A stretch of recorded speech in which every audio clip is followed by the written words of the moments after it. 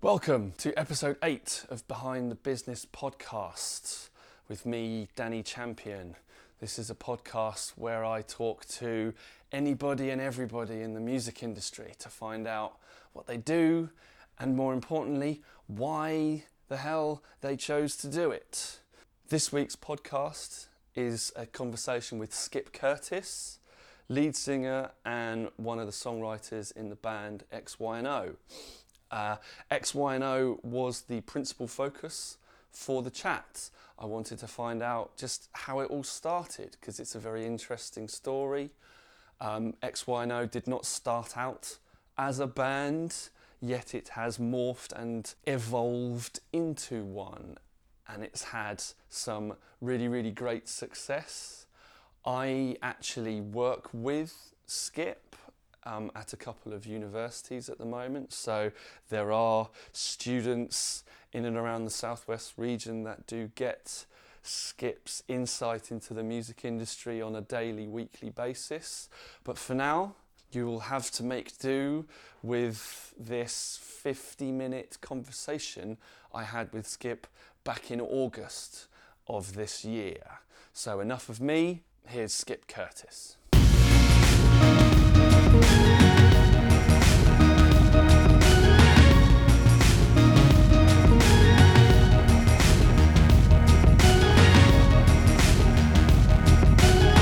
The big thing that I wanted to talk about really for this one was the band, XY&O, and just get your take on it really, on what it is, how it's gone, how it's developed, how it started, and all that sort of stuff. So I thought kind of you just crack on and I'll interject at any moment really. So what it is enigmatic.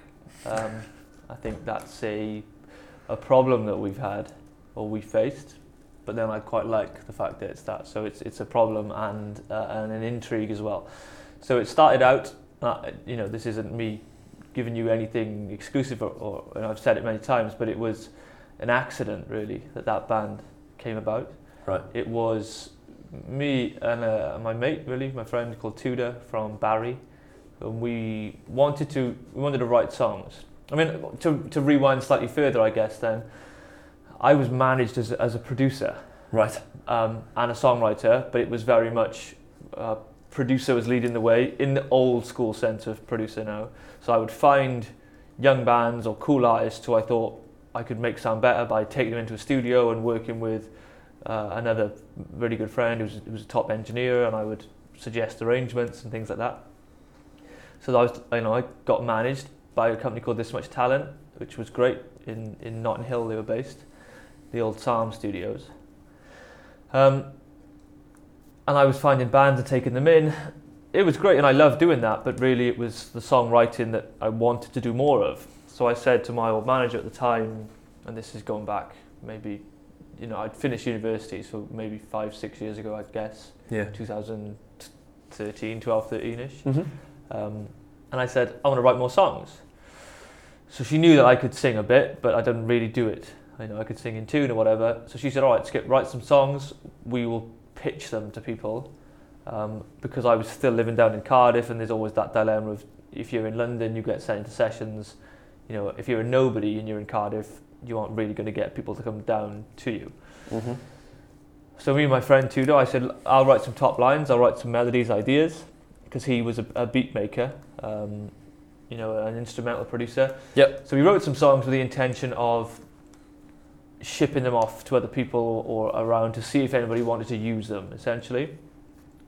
So we did that, we wrote them, we recorded them, cheaply, and we put them on SoundCloud. And rather than it being under Skip Curtis and Tudor Davis, which was a weird double act, we put them under I put them under the band name XY&O, which was just, again, it wasn't a band name as such, it was just a mysterious, what is that? Is that a person? Is it a collective of people? How did you come up with that? Oh, it's just finding a name that hasn't been taken. It's so hard. There was no kind of thought process, you were just kind of spitballing around and all that sort of stuff. Maybe. I mean, the only thought process that went into it was that I felt like I guess I wanted to do it, and a sequence of letters rather than a name. And then finding one that isn't an acronym for a drugs company or something, which is going to get you in trouble, or you don't want the connotation. Did it start off as X, Y, and Z? I don't know what it was. No, I tell you what, it was originally actually, and I was thinking about this yesterday. It was originally Youth, and then realising very quickly that there's a huge producer called Youth. There was lots of artists called Youth. There was a guy called Le Youth who just released something around about the same time. So then I thought, straight away, no way am I going to ever find a band name that's not been taken. Youth was a cool word. It kind of fitted the sound I think that we were going for. And me just being, forget it then. I just went, right, I'll come up with something totally different. That's a series of letters that you don't see that much of. Again, now, as we'll come on to, I guess, because there's music everywhere now, you can find X, Y, and whatever, X and Y.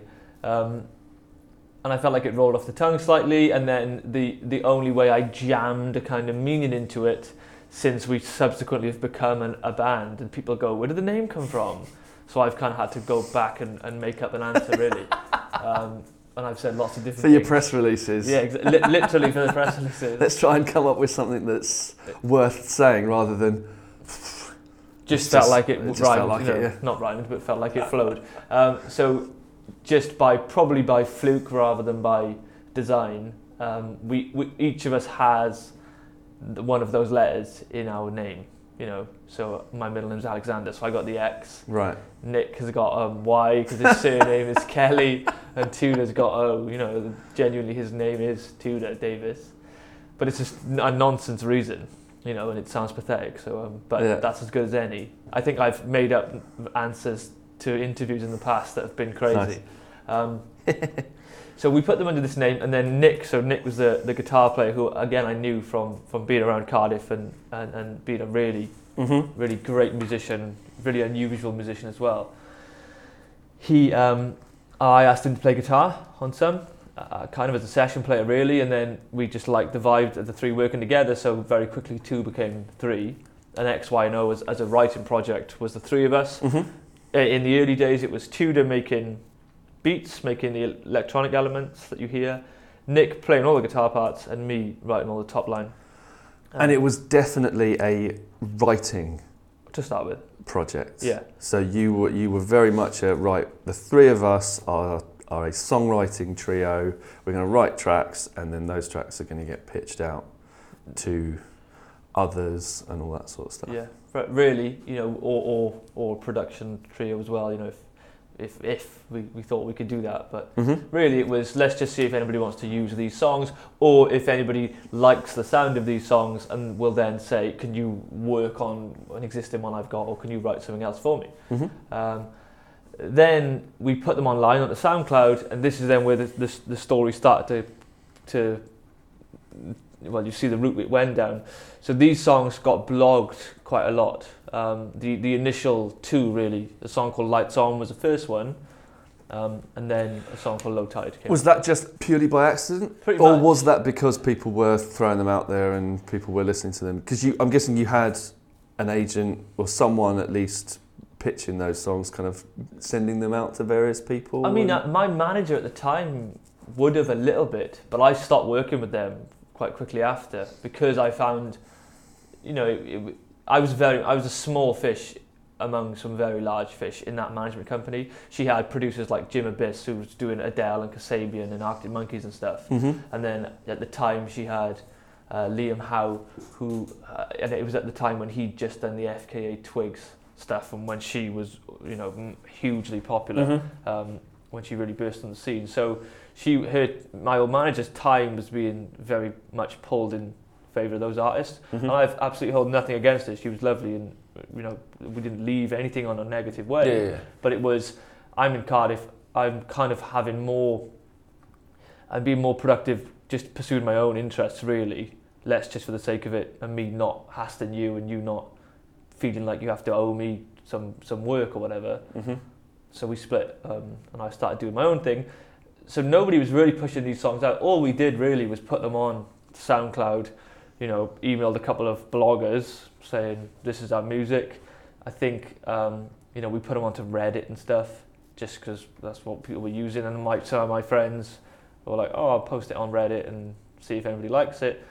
And then all of a sudden we were getting messages to our SoundCloud page, and I think we had a Facebook page by this point, saying, are you guys playing at so-and-so venue that we'd never heard of? Or, I heard you guys on TRFZ FM or whatever. Mm-hmm. Again, we'd never heard of these things. We didn't know what was going on. Why? None of these are Cardiff based. Yeah. People are asking us if we're playing venues and when we Googled them, these venues are in America. Right. And they're primarily in San Diego. And it turns out there's a Cardiff by the sea in San Diego. And our sound being very American. So just because there's another Cardiff Yeah. in San Diego in the States. So that's what they assumed. And I guess our sound was seen to be more, like everybody sings with an American accent, maybe. And because it was this weird enigmatic thing you couldn't clearly see, and we were so mysterious intentionally because we didn't really know we weren't a band. Mm-hmm. So when you looked on SoundCloud, it didn't say X, Y, and O, a three-piece from, Cardiff, UK, from Cardiff, and all that UK, sort of stuff, and they do this. It just said X, Y, and O, Cardiff, or whatever. I think that's what it said. So it was, and then we were getting played on college radio in the US. They'd say, All happy accident. yeah, It was just, you bunged it up on SoundCloud and then stuff happened. So there's no formula here. There's no, right, I did this, and then a week later we pushed it to here. I mean, there was a very limited, or let's say a very small effort, probably mostly on my behalf, only because of my background being slightly more industry than the other two boys, in that I did a little bit of sort of A&R scouting when I was in my last year of uni and kept a blog, and I'd met more industry people through my management as a producer. So I kind of understood that process of you need to have an initial push and a spike of interest. But for instance, you weren't going, well, I've got a few mates via my old manager, so I'll throw it out to them, see what they can do. And you weren't kind of doing that. It was a little bit of, well, let's see what happens. Yeah, no, I mean, I sent stuff to people I'd met in the industry, but they Okay. were all in London, and they were like, oh, cool, Skip, all right, whatever, like, we're busy.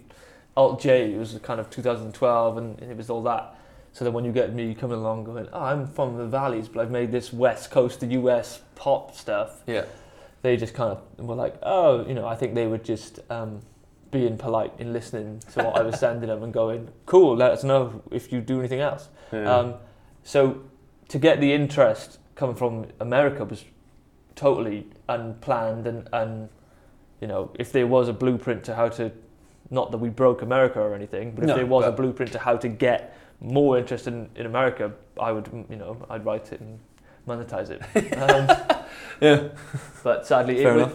I think it was just a random piece of luck and accident with an influence of kind of some sort of plan to it only by putting it on SoundCloud or Reddit, and emailing literally a handful of blogs, most of which didn't pick up and play it. Mm-hmm.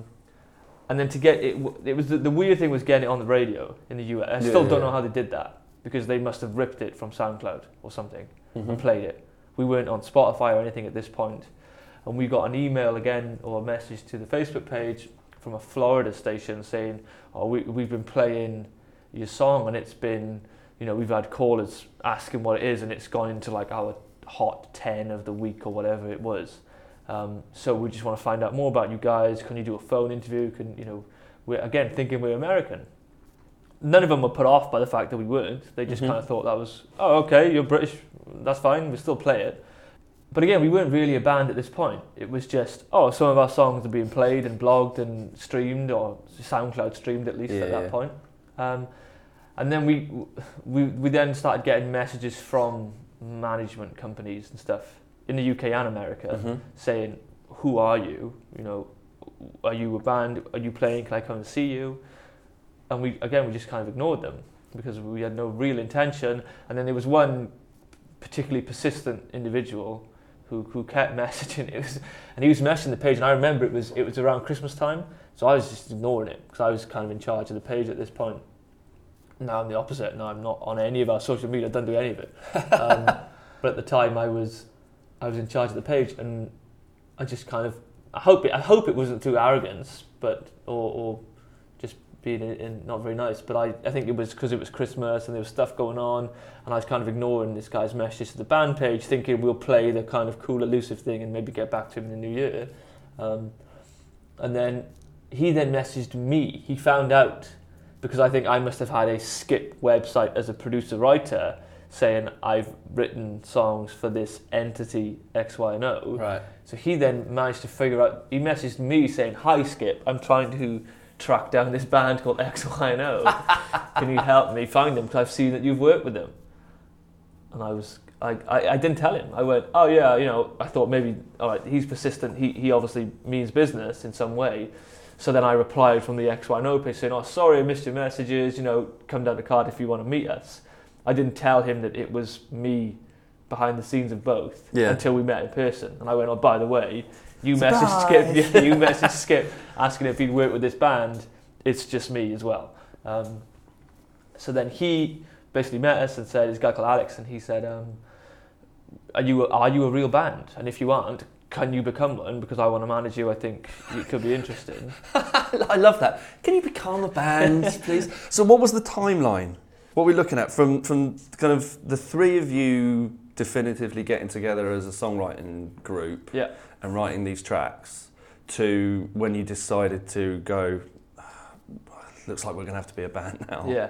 Well, Tudor was still at university. I think he had another year or so behind me. I think he's either a year or 2 years younger than me. So I can't obviously tell you exactly, but I'm pretty sure we were writing some of the early ideas as he was finishing his year up in university. So it would have been, April, May, June time.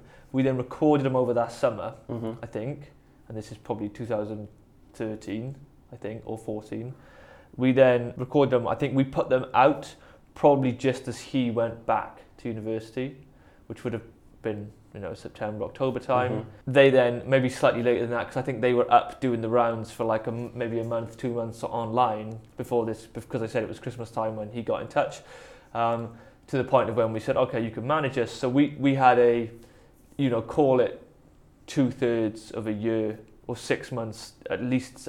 It was at least 6 months, through the latter half of the year really, where stuff went up and it started to generate plays and things like that, to the point where a manager said around Christmas time, or I think we met him straight away at the start of the new year, where he said, "Cool, I want to manage you." We said, "All right," he was young, enthusiastic.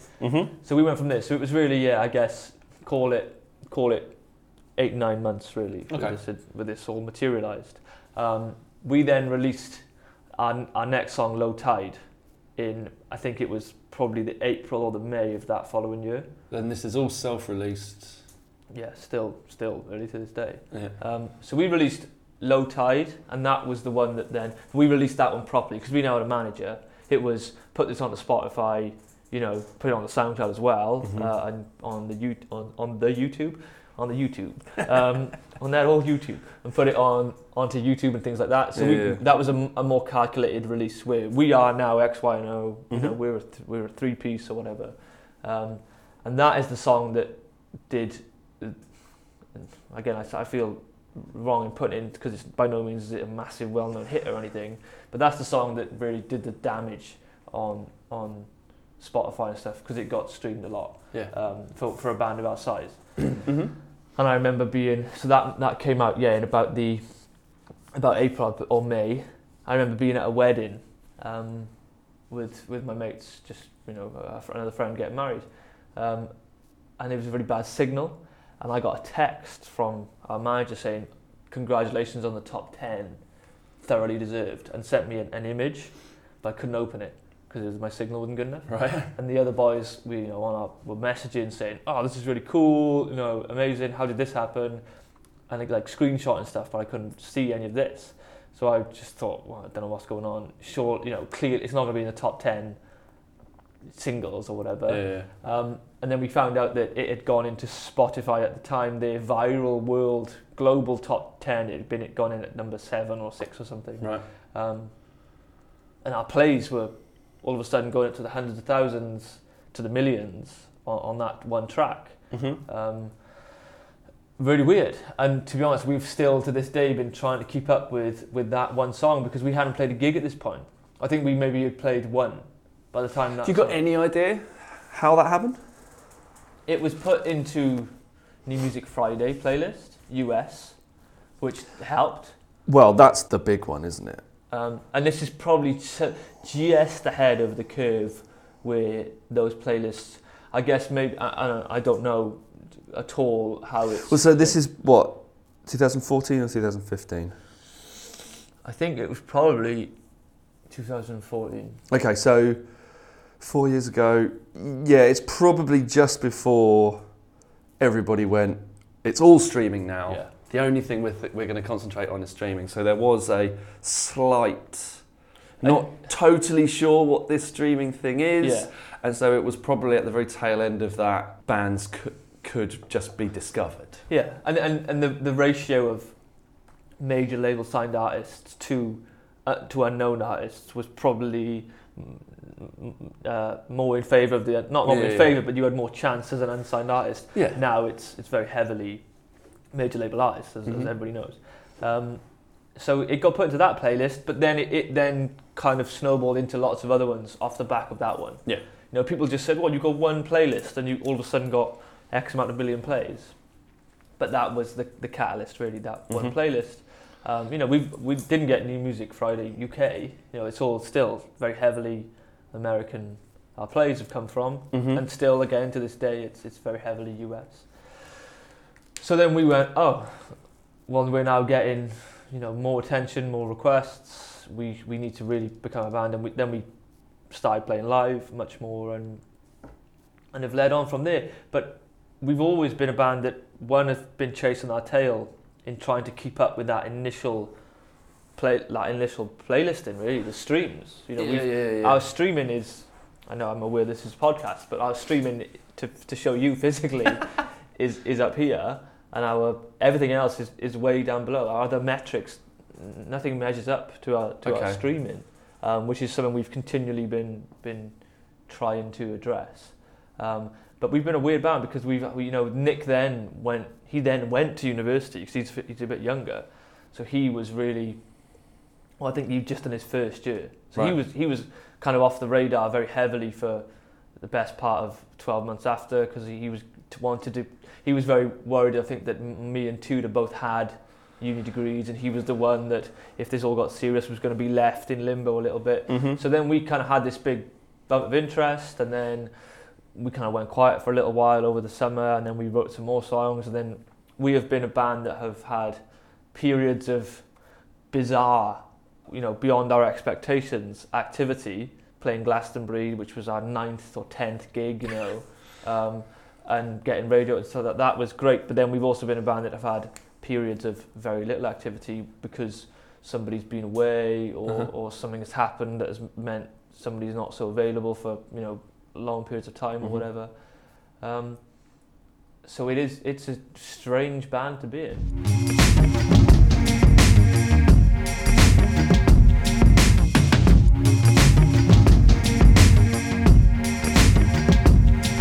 If we jump forward to kind of the last 12 months or so, have things changed dramatically, kicked on that little bit? Is there now much more of a, because I remember speaking to you about various kind of small little single deals with Cobalt label services and things like that, new management coming on board at times and things like that. So is there now much more of a, okay, next 12 months we're going to do this, and then we're going to do this, and then this tour is going to happen, and then this is going to happen. So much more kind of, I don't want to say generic, but much more scheduled, thought out and planned band stuff. It's become that way. So we did two deals, EP deals with Cobalt, after Low Tide and stuff, and that had all kind of come about.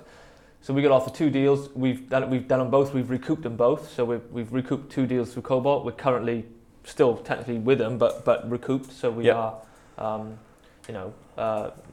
still working with them, I guess, at the time of me saying this. we changed management, as you said. Our old manager was great, very enthusiastic, but I think he got us to a certain point where he felt like, and by his own admission, he said, I kind of don't really know where I can take you further than this now. From someone who's fairly savvy on the industry side of things, being the artist in that, how does that sit with you as the artist, knowing that you're with someone that has kind of taken you to the level that they're able to take you to? It was fine once he admitted that. There were months of not great relationships before that. I pull my hands up. I'm probably not the easiest person to manage because of the fact that I am very aware of the business of music. Not that I love it and want to be, hard-nosed businessman or whatever, but as you know, I like to stay relevant, and because my background initially was kind of more in the industry side of things, slightly more. Even though I didn't really want it, it was always songwriting and then by proxy artistry that was more interested, and that's what I want to do. But it was just know the industry you're going to go and work in, so I got to know it and was around it. So I think I would always question things or call him up on things or whatever. So me and him, by the end of it, we didn't butt heads. We just didn't really talk much about it because I think it took him a while to kind of admit that he didn't really know where else to go. And it's no bad thing either. Of course, we hold nothing against him. He did a fantastic job for us, Because there's labels out there, there's managers out there that I guess they can specialise in that period of an artist's life between being completely unknown to when large multinational global companies start paying attention to them. Yeah. And it's a big old leap from one to the other. I think, and he, again, by his own admission, said that it was the dynamics of managing the three of us, because, as I said, individually we're very different, the three members of the band, which works in a musical way, but, not because we don't like each other, we don't spend a lot of time with each other outside of our professional now, band experience. When we do, we're absolutely all friends and we get on great, but just, I personally, I'm not that sociable, maybe, but no, we just have different... How does that work then? Because a lot of people would say, oh yeah, I've got my three best mates, we've started a band up and all that sort of stuff, and we're going to live in a tour bus for the next 6 months, and we're going to do that. Your whole background to this group is much more professional than that. It was, right, we're going to write some songs and monetize that, and it's kind of turned into a band thing. And you just said there that you're not necessarily just mates where you're hanging out, going to the pub and all that sort of stuff. So what's the dynamics like, and what's that like? It's strange, but I'm also aware that I'm the one telling you this, and I'm probably the one who, of the three of them, if the other two were here, they'd probably be saying that I was the outcast, maybe, of the three. Okay. So just because, I don't know, it's not like I have no friends. No. I mean, a lot of people kind of from the external side would say, oh, all bands must be mates. Oh, yeah. And that sort of stuff. Well, actually, it's not. Yeah. It's really not that. No. Especially, if you even think about bands that have been bands for decades, it's their job. Yeah. And there's just so much you can tolerate of your job and your social life being one and the same thing. Yeah. And a lot of people don't realise just the intricacies that go into being a musical group. Yeah, and it was that, we were friends initially, that's how we all knew each other, was through a purely sociable, you weren't manufactured. No, we weren't manufactured. And but then it was, all right, because we didn't really want to be a band, or we didn't plan to be a band, let's say, when we decided to, it was, let's be a band for professional reasons. We obviously enjoy it as well, and it's all based on a passion of the art of playing and writing music. which, and I've said this before, of course, it should always be an art form first, and a hobby. It should be monetized, or a career if you want it to be. And there are obviously hoops you have to jump through if you want to monetize it. So when it was becoming a collective, it was very much done on kind of professional, respectful terms. Bearing in mind, personally, I was in a band when I was 14 and 15 with my best mates in school, and we did that thing of we went and played to nobody, and we drove around initially we were being driven around by one guy's dads or whatever. Yeah. So I've had that life, and it was cool, and I was in a band from, 14 to 17 or 18 or something like that, when we were in school and college. So it's not like I'm against any of that, but it just with X1O, circumstances were that it became, let's do this because we enjoy it, but also we have an opportunity to build on, it seems to be people quite like, or some people in America quite like our stuff.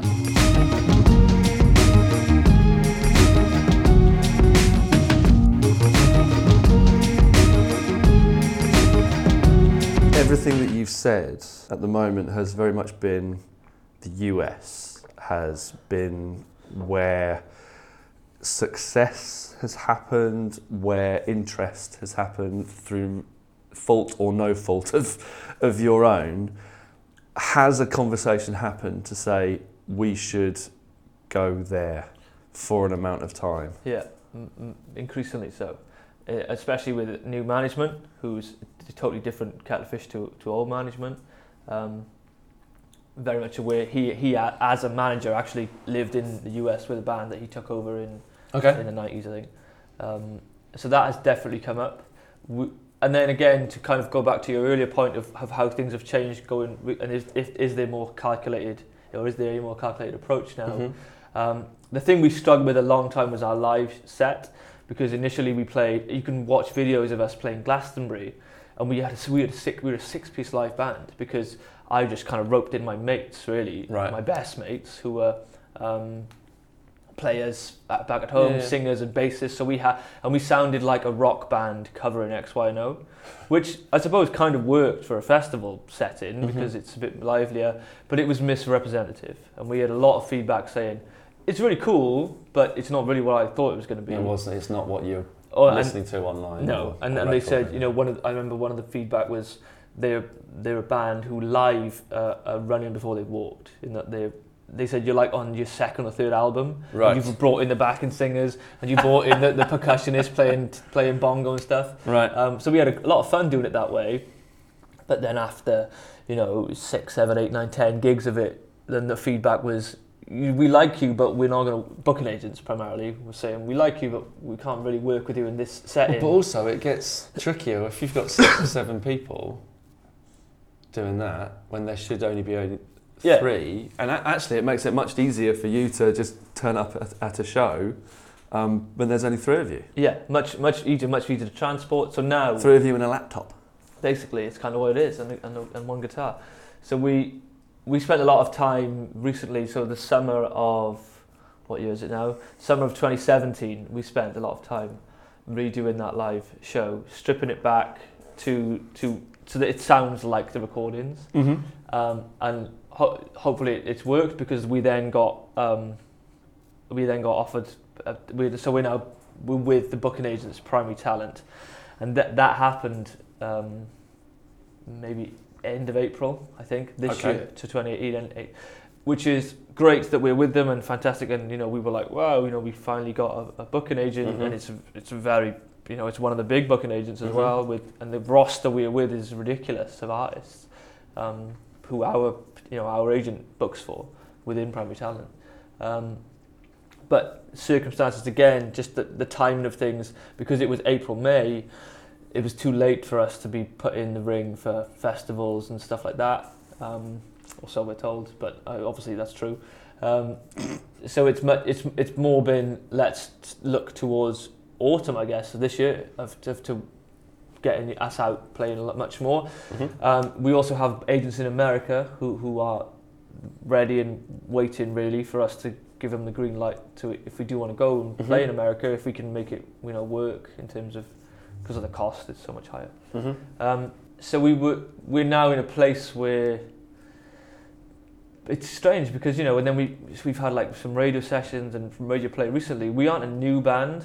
Well, no, I was going to mention that this is, you've got to a point where a lot of people might think bands just appear overnight, but this is pushing 5 years worth of hard work. Yeah.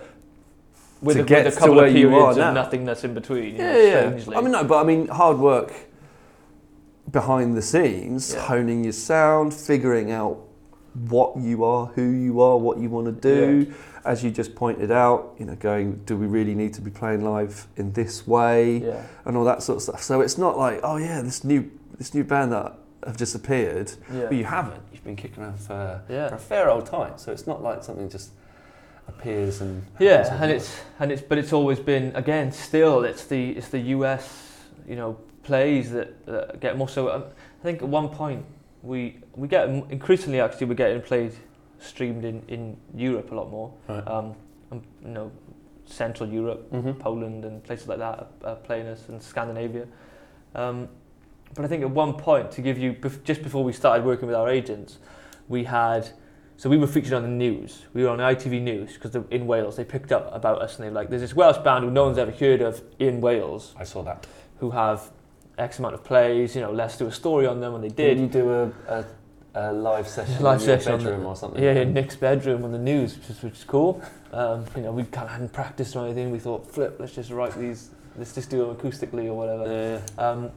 But at the time, I remember saying on the news, our gig offers on the table at that point were, I think we had 2 or 3 offers for Boston and somewhere else, East Coast, America, college shows.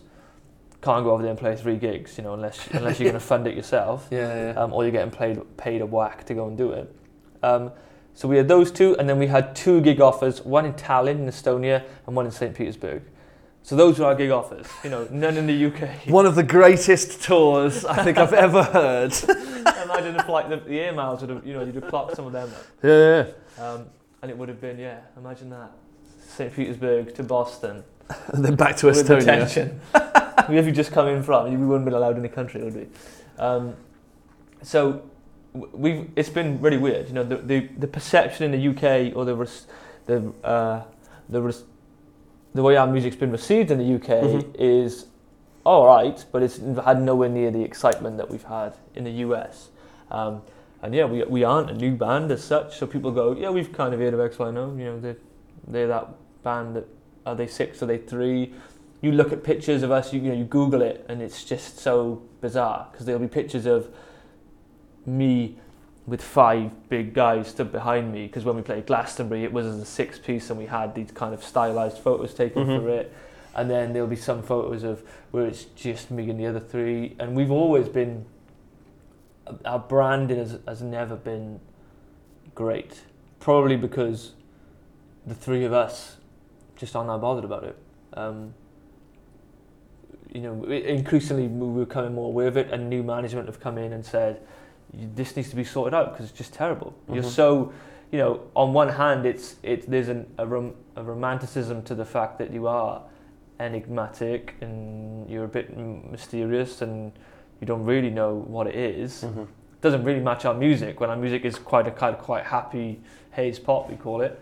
You know, there's nothing mysterious about that music as such.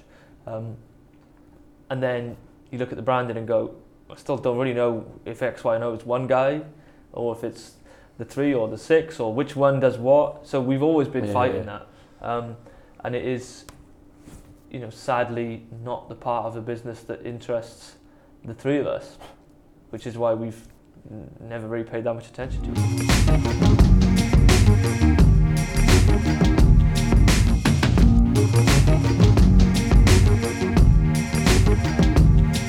You mentioned that this all started from you being a producer and a songwriter in Cardiff. Is that still something that you've got bubbling away in the background of this? Are you still, I mean, what is the Cardiff scene like? It's now really cool. It's come on, you know, leaps and bounds as the industry's, you know, it's a healthier place, I guess, than it was 5-10 years ago. I remember when I was in my I was in my first year, I think, at university. I went to Cardiff Uni as well. Right. And so it would have been about 2009.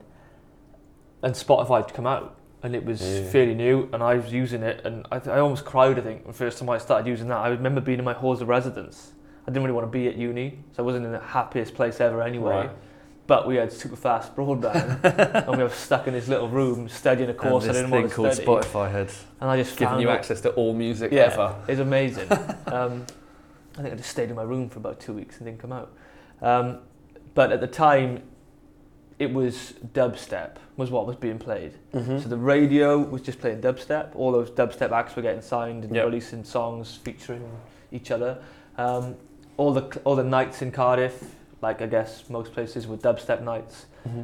And it was, even though Spotify had emerged, it wasn't the paladin that it is now. Yeah. So the industry was like on its knees really badly. Mm-hmm. So the scene in Cardiff was really fairly non-existent. There were a couple of venues that had shut and things like that. Fast forward almost 10 years, it's so much better now. And there's always been, it's always the stereotype of the South Walian is that there's always been a musicality to that part of the world, which of course stereotypes have come from somewhere. So that there is an element of truth to that. So there has always been a fairly rich Welsh language scene. Yep. I don't speak Welsh. I have very little insight into that, other than I know it's there and I know it's celebrated. I know there are lots of artists who do very well. You're not going to be doing a Welsh language album anytime soon? No. Tudor could speak Welsh actually in the band, so super furry animal styly. Yeah. Oh, well, actually, we share a building where their studio is now. We have a studio in the same building, and they are colourful characters. So that's always been there. And in terms of the English original music scene, that has definitely now started to put up, and it's for a multitude of reasons. Mm-hmm. One, the universities and the schools are now teaching music business and teaching the creative arts much more. Mm-hmm. So there's now people realising that there are careers in it and it's not just a hobby. Yep. Also, because of the streaming and the growth of the industry, there's a middle ground that's been added to the industry financially. So people are earning 20, 30, 40, 50,000 a year. It's not quite a nice way of looking at it, actually, because some people will say that streaming has kind of enabled a huge amount of people to fill the scene, fill the industry with lower quality material, I guess. And there's probably, but you've kind of come to it looking at it from a much more glass half full perspective, even though there's at the bottom, and I don't like saying this, but there is a lot of stuff that needs refining before it should have come out. Yeah. But you're actually saying that there's this huge new bit where it's bigger, it's more than those bands struggling, but it's not quite as much as the superstars. Yeah. It's a career, as you put it. And there was a perception, in music and probably things like acting, where it was either ultimate success, anything below that was failure. You were either in the top 10 charts, or you'd failed as a musician. You were a wannabe musician, which maybe was true when perhaps there wasn't money being made at that level. Yeah. But now, there are, because I am one of them. People who make 20, 30, 40, 50,000 pounds a year from being a musician, being a songwriter, and this thanks in the most part to streaming. Yeah, that's allowed that. I mean, is that if you wanted to not putting a specific figure on it, but is the money coming in from X, Y, and O a very nice annual salary? I'm trying to work it out. I mean, the other, the three of us, as you know, I do other things as well. But the other two boys pretty much live off what they come in. It's a normal salary. No, but that's what I mean. It's not hundreds of thousands, but it's not zero. Yeah. It's my job, and my job happens to be writing music and playing in a band and thinking about whether or not I should go to the States for a month. And it's not a bad job to have. Of course, we don't want to come across as sounding like we're taking that for granted. Like, oh well, cool. we better be a band then, because people are playing us. Yeah. As I said earlier, and I reinstate it, it was all of us come from a point where our passion is to play and create music, and we were able, and we're very thankful and lucky to be able to have monetized it to a point where it does give us an income. Yeah. So by no means are we begrudgingly artists or anything like that. No. But yeah, so it's allowed that, and going back to the point about Cardiff as a scene, and lots of other cities I'm sure are the same, because of that, and because of there's a more positive attitude towards it. Sadly, because there's probably more money being made. It has created a city now that's actually quite progressive in its approach to protecting, and celebrating its cultural scene. Yep. So things like the Age of Change principle and protecting venues from being closed. Cardiff has been very vocal in protecting its creative hub, which is a street primarily called Womanby Street, where the bigger, the more well-known venues are. There was a big Save Womanby Street campaign to stop developers coming in and things like that. There's lots of little schemes now that are set up to help, like launchpad funding sort of things, that they help new artists coming through. The BBC, they have a Horizons project, which is where they pick, I don't know how many, but maybe 10 or 20 artists a year, and they support them and put them onto, they put them in studios and put them on festivals. Yep. There's one called the Forte Project, which isn't Cardiff per se, but it's Valley regions. The less privileged areas of South Wales, not that it's privileged, the deprived areas. There's just a lot more going on, and people have just started to run with music and the creative sector as a genuine sector, which it is. Are there any other bands, artists, groups that you're in particular quite excited about coming from the scene that you're from? Yeah. Estrons aren't a new band. They're a female-fronted, rock band, I guess is what you'd call them, who I've known for a while, and they were actually a Welsh language band initially. Okay. I think Estrons means aliens or strangers in Welsh, which is a cool name. And I was producing this stuff early on when they were singing in Welsh, but I kind of got them to sing some English songs. They've just come on leaps and bounds, and they had loads of people after them. They tour all the time. They're with a really good booking agent, great band. There's another rock band as well called Himalayas, who are doing really good things, who are young guys who are doing, playing, we played with them actually quite early on. And to where they are now in 2 years, they're doing really good things. Again, sort of rock stuff. There's the pop movement, again, is picking up, and there's one female artist who's getting a lot of attention called Hannah 2K. Right. She's been, I remember people emailing me asking if I knew her from a songwriting perspective when she was probably like 14 at the time. I think she's now 18. But she's had a lot of attention, and she's had a lot of big managers and stuff working with her through the years. I think she's now managed by the same manager as Tom Misch. But she is one who is certainly one to, I'm sure, will be going on to sign, or if that's what she wants to do. Yep. And this shows the diversification. So she is very pop. Yeah. And then Estrons and Himalayas and bands like that are. And Boy Azouga, who are another band who've been picked up by Heavenly and played Jules Holland and stuff. I don't know if it's a band or a guy with a band, I'm not sure. But that's alt rock, and then you have the super pop over here and everything in between that. So it's good now. It's always been all right, but particularly at the moment, it's very good.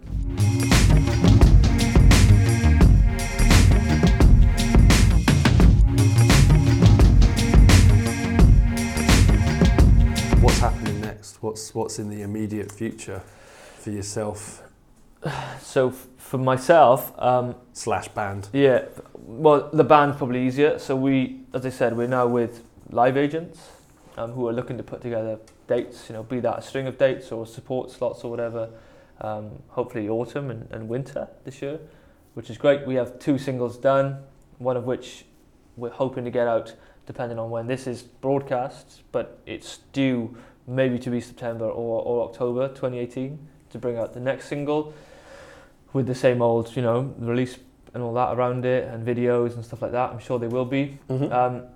Individually, I actually work on some solo tracks now, which have always been there or thereabouts. Again, it was kind of born out of, these are songs that I could write for somebody else to sing, but again, it's come to the point where managers and stuff have said, well, why don't you sing them? Right. Which I am all for, of course.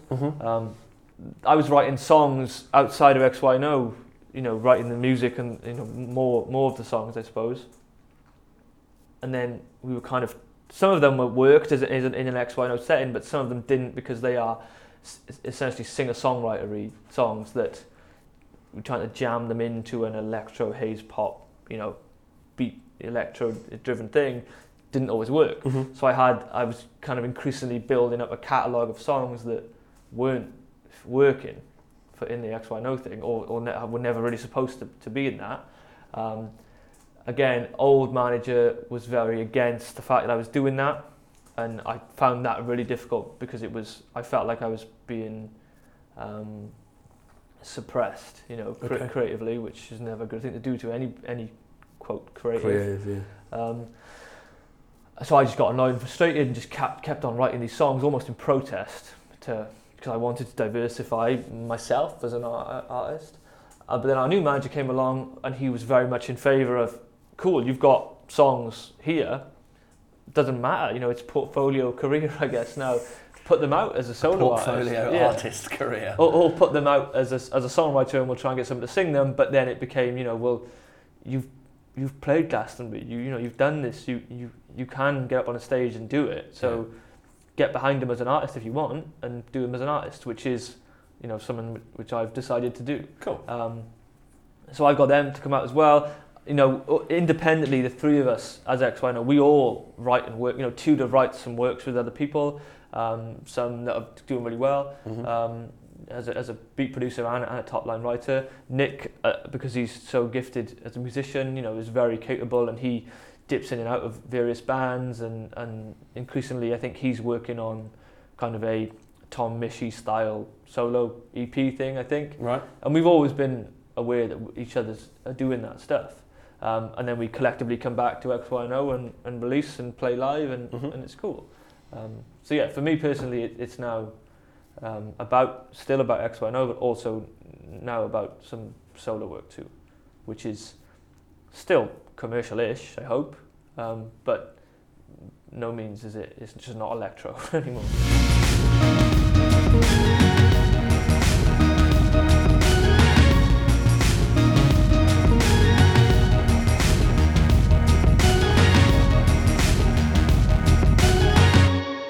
And that was Skip. Massive thank you to Skip for taking the time out to talk to me, like with every single one of the guests that have given me their time. I'm greatly appreciated to all of them for the time they've taken out of their schedules to listen and talk with me. It's very much appreciated. Do check out XYNO, they're a cracking band. Do check out XYNO, they're a cracking band. Find them at xyando.com, or on Instagram, xyando, or at Twitter on xyandOmusic. There, as was mentioned in the podcast, their next single will be released imminently, so do check it out. If you're interested in getting in touch with Skip or with myself, if you've got any burning questions that you would like to pose to Skip about your own band or your own insights into any of the conversation topics that we had in this podcast, please do get in touch with me at behindthebusinesspod.com. And as I've mentioned previously, you can follow the show for updates or anything like that on Instagram, which is at Behind the Business Pod. So, 8 episodes down. Thanks for listening. Please subscribe, follow, etc., etc., etc. Until next time, until next week, Christian Slater.